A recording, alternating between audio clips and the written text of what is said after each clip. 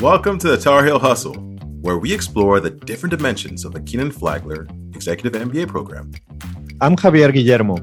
And I'm Bola Mustafa, and we're your hosts. With us is our tireless producer, Mateo Cilia, and Esmeralda Baltazar, our social media manager, keeping us honest. We decided to create the podcast to share with you our collective experience during our time in the Keenan Flagler MBA program. Welcome to Season 2. Over the course of this season, our guests will share how UNC Keenan Flagler Business School provides them with tools to develop their thought leadership platform, increase mental health awareness, and most importantly, refine critical soft skills. Our guests will also share key takeaways from the experiential learning component included in one of the best entrepreneurship programs in the US. We'll also talk about the key elements needed for a successful negotiation and explore the program's career advancement resources. So, let's hustle. Let's get down to business. Let's get down to business.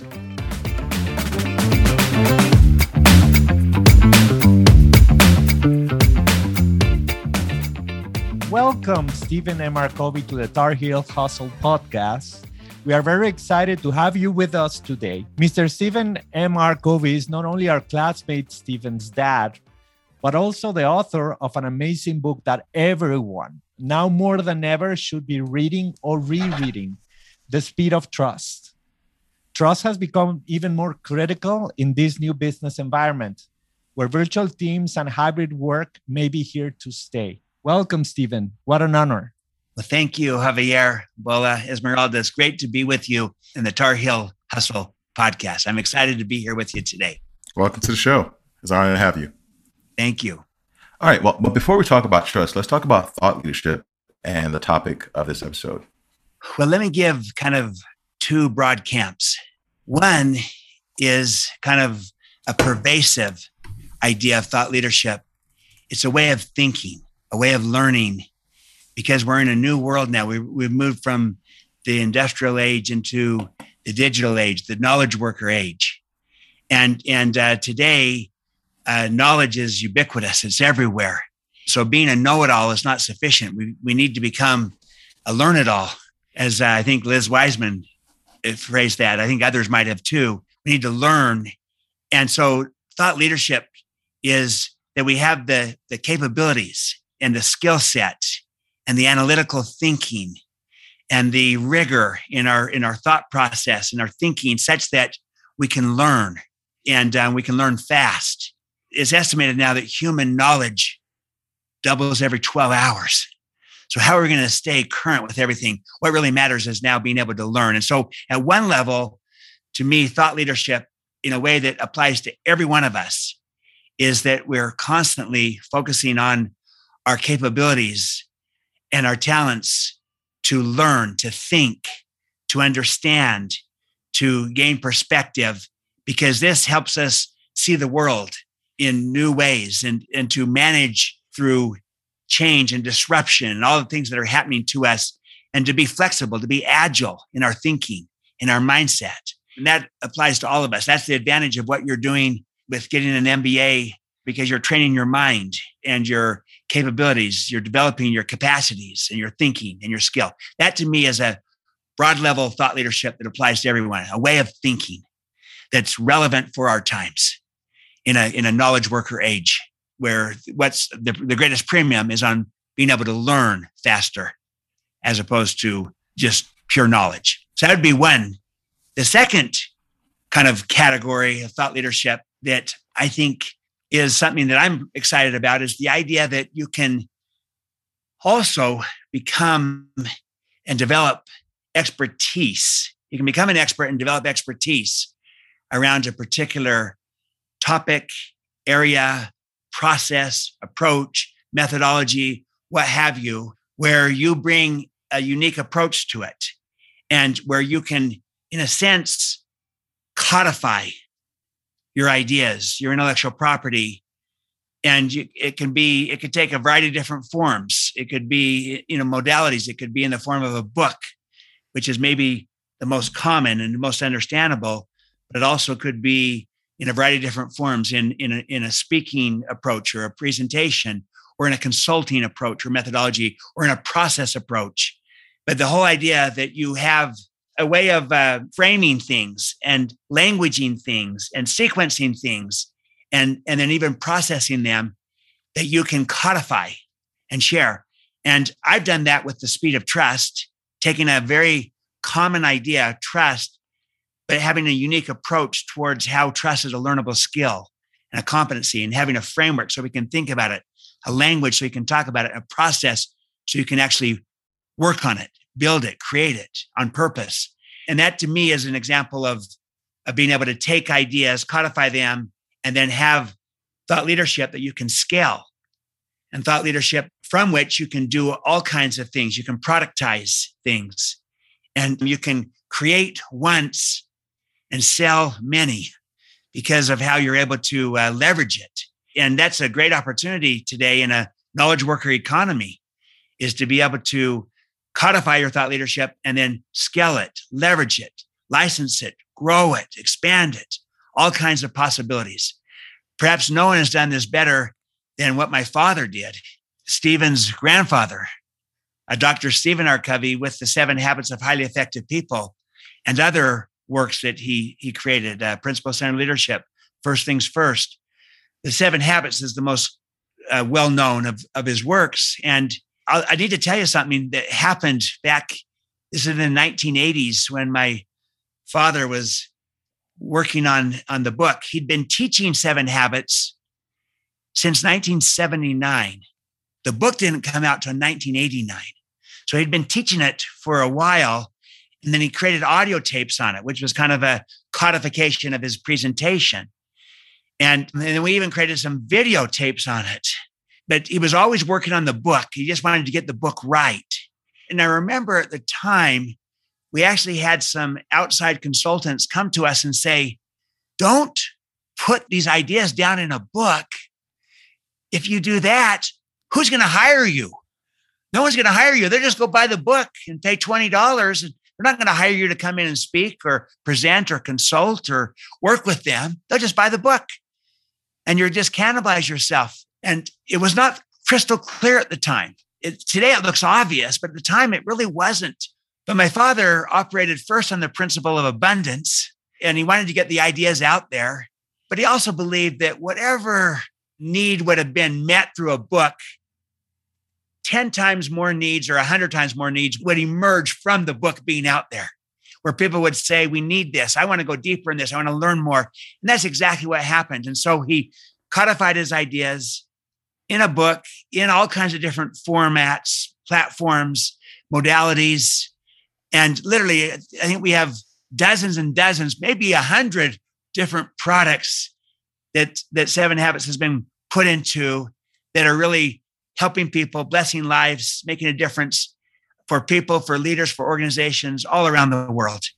And it's a great example of creating intellectual property, thought leadership, and codifying it, and then getting it out there to as many people as possible in as many formats as possible, and seeing great impact because of it. And the greatest impact really is on how many people it's reached, as well as having also a positive financial impact because of how you can leverage this as well. So that's a long answer to a really great question.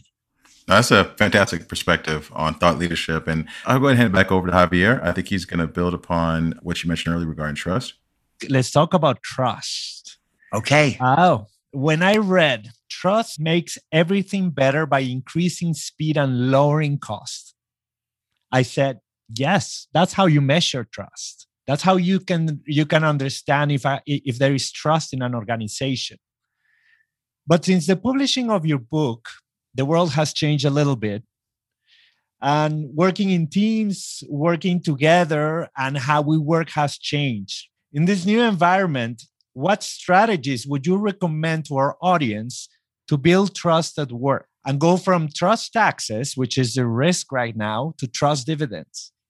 Yes. I like to put it this way, Javier, that when I first published Speed of Trust, about 15 years ago now, I felt it was relevant then. I think it's infinitely more relevant today because of what's going on in our society. and all around us, with the changes, which is a big part of this podcast theme. And I'm looking at these changes that are hitting us. The very nature of the world has changed with all the technology. The pace of change, the amount of change, the type of change, disruptive technologies changing everything. The nature of work itself has changed as we've gone from the industrial age to the digital age to knowledge work to service oriented. And so it's a different type of work, collaborative, interdependent, increasingly. The nature of the workplace has changed. And this is what's hit us in the last, heavily since the pandemic, in that suddenly we now have more than ever before people working from home or working from anywhere or doing some hybrid combination of working on site as well as from anywhere. There's new models that are emerging that we still don't know exactly where it's going to go, other than it's likely going to be some combination, some hybrid going forward. And that's a huge change that's accelerated dramatically over the last year and a half and will continue. And that really has huge implications on trust. And then the nature of the workforce has changed. There's more generations than ever before. There's more diversity than ever before. The need for inclusion is so tremendous. And so that's upon us. And finally, I'm going to say the nature of choice itself has changed. We've gone from what we might call multiple choice to infinite choice in almost every aspect of our lives. We have so many options and choices today that we didn't have a decade ago, and certainly 50 years ago. It's just like a different place, infinite choice. And so if I'm working now, all these forces are taking place. I can work from anywhere in many cases with whomever. And so I'm now going to go to an organization where I feel they value me. They believe in me. They trust me. And this is why in this environment where there's so many choices and options for people, it's put a greater premium on the importance of building and creating a high trust culture that attracts, retains, engages, and inspires the best people so that you can win the war for talent. And there is a war for talent. And people have those many choices and options today. And so they'll choose to work with organizations where they feel valued and trusted and inspired. And when they don't, they'll go find a place where they are because they have too many options. And so trust has always mattered, but especially today with all these forces of change that are upon us, that have really created a vital imperative. I call it an epic imperative. And that is the need to win in the workplace, to win the war for talent, to build a great culture that attracts and inspires the best people. And the key to that is to build a high trust culture. It's not the only thing you have to do. There's other things we need to do as well, of course. We have to have good strategy and everything else, but the culture matters enormously of being able to attract people, retain them, engage them, and inspire them. And nothing is as inspiring as a culture of trust. Nothing is as exciting and energizing as a culture of trust. Nothing is as fast as the speed of trust. And so, trust is just a different dynamic altogether. But also, trust helps us collaborate and innovate. And that's our world today as well. And whether it be on virtual teams, the need to collaborate, and what's interesting is that we have all the technology tools needed to collaborate virtually. We have the technology. The real question is whether or not we have the trust needed to collaborate. If you think about it, in a very real sense, trust is the ultimate collaboration tool.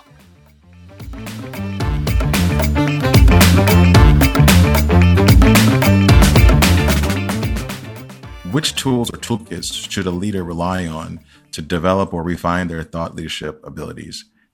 Yes, well, I think the need to constantly stay current and be relevant in a changing world so that you don't become dated or less and less relevant over time, because everything is shifting. And the value of thought leadership is that it's relevant and that it's timely and it's useful and practical. And that's where, if there's some focus on on underlying principles as a foundation, the principles tend to be enduring, whereas practices tend to come and go. But principles are enduring. They cross cultures, they cross time, they cross nationalities and all kinds of possibilities. And so I think that to have a focus on principles, I think is a useful thing for any thought leader. To then, with that foundation of principles, to then also be well read and aware with what is happening out there so that you can apply those principles to the different changes in the world. If you're not current and relevant with what's going on, then increasingly over time, you could become less and less relevant with your thought leadership. And so you don't have to be an expert in all those things because none of us are. You can be an expert in your area, but then you need to just be aware of all the changes that are impacting your area so you can make the connections for people and make it really timely and relevant. And I think that's critical. And so the need for also constantly to be a good learner. Javier, I saw in your LinkedIn, your descriptor, one of your descriptors was dynamic learner, which is really a great thing of just always, seeing yourself as a learner, that we've never arrived. We're always learning and getting better. That keeps us relevant. And so those are some of the key skills. And then always refining our critical thinking, but also our emotional intelligence skills. Because as important as the intellectual and mental intelligence is, and it's obviously important to thought leadership, emotional intelligence is also vital. They're welded together in that we don't just do things in isolation. It's always, work gets done with and through people. And if we're going to influence people through ideas and thought leadership, it needs to be in a way that connects to the human experience and to who people are. And so how we see people matters. Our paradigm of how we see people as being whole people with a body, a heart, a mind, a spirit, which, well, as you know, in the 8th habit, that's a big part of that. The idea that people are whole people, not fragmented parts. They have a body, heart, mind, spirit. And so you're trying to tap into that. You're aware of that. You see people that way. And people have inherent greatness inside of them. And when you see people that way, then that becomes a paradigm so that your role as a thought leader is to try to unleash that greatness inside of people, to develop it, to unleash it, because you see it. And some people may not even see it. Some people don't see it in themselves, and some leaders don't see it in others. But when you see it in yourself, and when you see it in others, what a possibility that is. The whole work of Carol Dweck on a growth mindset, of, a growth mindset for yourself, always growing, but also a growth mindset for others. Exactly. They can be growing. So these are, so you're really questioning your mindset, your paradigm, your thinking, your emotional intelligence, so that you're able to connect body, heart, mind, and spirit to people. I think that keeps you current and relevant in a changing world. And so that we don't grow stale or, dated in our approach. Thank you. Yeah, the whole the Sonder approach, understand that other folks are just as equally as complex as you are. All our classmates, we all competed for a spot at the program. And then, just looking at the core values at Keenan Flagler Business School, teamwork is one of them, one of the main 5. And, we all had to come together, trust each other, and learn and collaborate. And, ultimately, there should be great results. And this podcast is a fine example of that teamwork and collaboration that was built at speed of trust, you would say, because we brought it together pretty quick during the pandemic. And, here we are today speaking to an expert in that. So thank you so much for sharing your perspective on trust. Well, you guys are practitioners of trust with what you're doing now, what you're doing as classmates at UNC, what you're doing with this Tar Heel Hustle podcast, and how you've come together, how you're collaborating, innovating, because you trust each other. You can do it better. Without trust, you don't collaborate, you just coordinate. There's nothing wrong with coordination, but your performance is nowhere near your potential. But you increase the trust, you move from coordination to cooperation, increase the trust even more, you move to creative, innovative collaboration. And trust is the differentiator. So in your experience at firsthand, same with a team, without trust, you're not a team, you're just a group of individuals working on a project. It is trust that turns a group into a team. It is transformative to the very nature of our relationships. And the Tar Heel Hustle podcast hosts are speechless, Stephen. Thank you so much for that.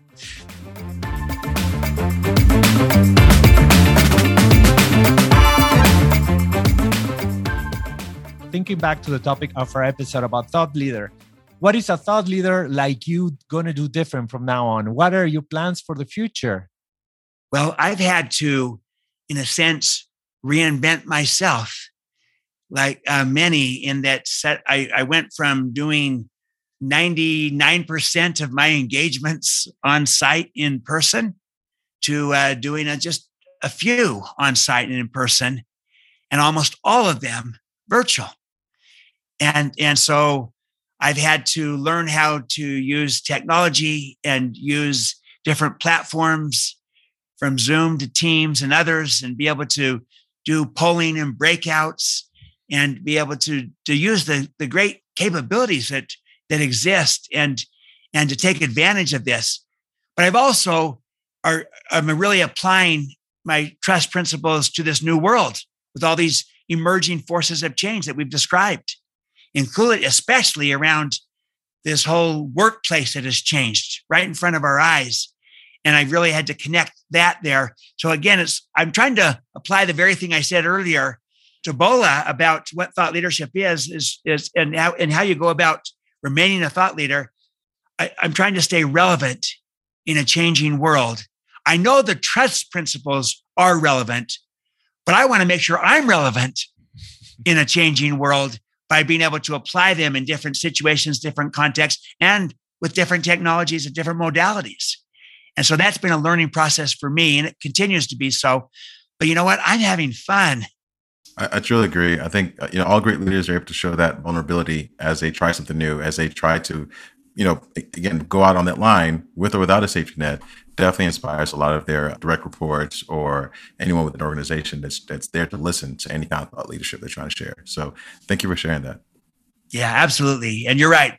Being vulnerable as you try new things that you're maybe not good at, new technologies and the like, is a very useful thing that actually helps you build the trust. The very display of vulnerability, as Brene Brown says, the very act of vulnerability actually helps create trust. And it's a sign of strength, not weakness, to be vulnerable, because you couldn't do it if you didn't have some inner sense of core of who you are and what you're about. That gives you the courage to be vulnerable. Hey, can I share one last thought on thought leadership? And here's a belief I have about thought leadership. The reason why thought leadership is important for all of us to think about today, I've already talked about how it's the nature of our world. It's a knowledge worker economy and the like. But I think there's an extraordinary chance for all of us to make lasting contributions to others. And I would say this, that as important as codifying thought leadership is to kind of scale and to leverage and to license and to get economic value, and I'm not going to downplay that. It's very real, and I think it's useful, and I think it's important. I think the greater value is all around contribution. It's all around significance, mattering, making a difference, adding value to people, blessing lives. And so there's a chance to have greater impact on more people in more places through thought leadership. And not just looking at the economics of thought leadership, but looking at the impact and the contribution of thought leadership. As my father always said, life is about contribution, not accumulation. And I think thought leadership scaled can reach new heights of contribution, new heights of having significance and blessing lives and leaving a legacy and mattering.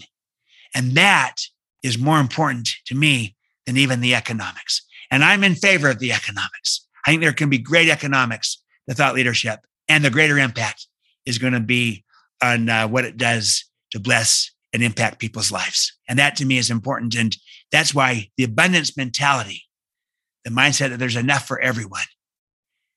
Yes, economics is based upon scarcity, supply and demand.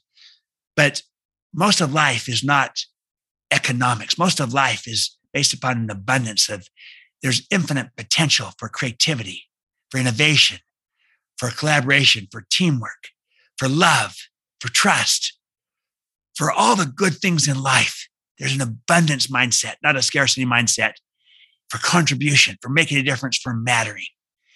And that to me is maybe the strongest reason why all of us should get involved at some level in thought leadership, because we can make a real difference in our world. And we need that in our world today. Thank you, Stephen. And what a way to bring this segment to a close. Thank you so much for being with us today. You are welcome, Javier, Bola, Esmeralda, and the Tar Heel Hustle podcast team. I appreciate it. Also, what a thrill to be able to do this with my son, Stephen. And I adore him and all of you because of your friendship with him. And already you're my immediate friends because of your friendship with him. So thank you. Thank you. And what a fun opportunity this has been. Stephen, thank you so much for your time today. You shared so many gems that any of our listeners can immediately include in their personal lives and respective businesses. Wow. What an amazing episode. I've always been a fan of Stephen Covey and the spirit of trust. And I genuinely appreciate the breadth and depth of his thought leadership. We hope everyone stays tuned to our next episode with our special guest, Dr. Bill Faulkner, representing our career and leadership services. As always, you can find us on all our social media platforms. Hasta luego. Au revoir.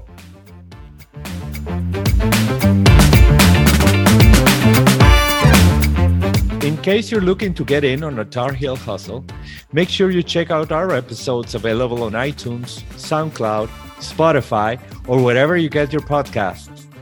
If you'd like to be featured on a future episode of the Tar Heel Hustle, feel free to click on the link in the show notes.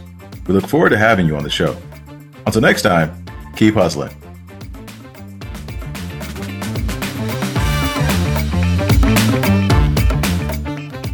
I think there is an incredible amount of very relevant and applicable content that just adds to your value add. It adds to your brand.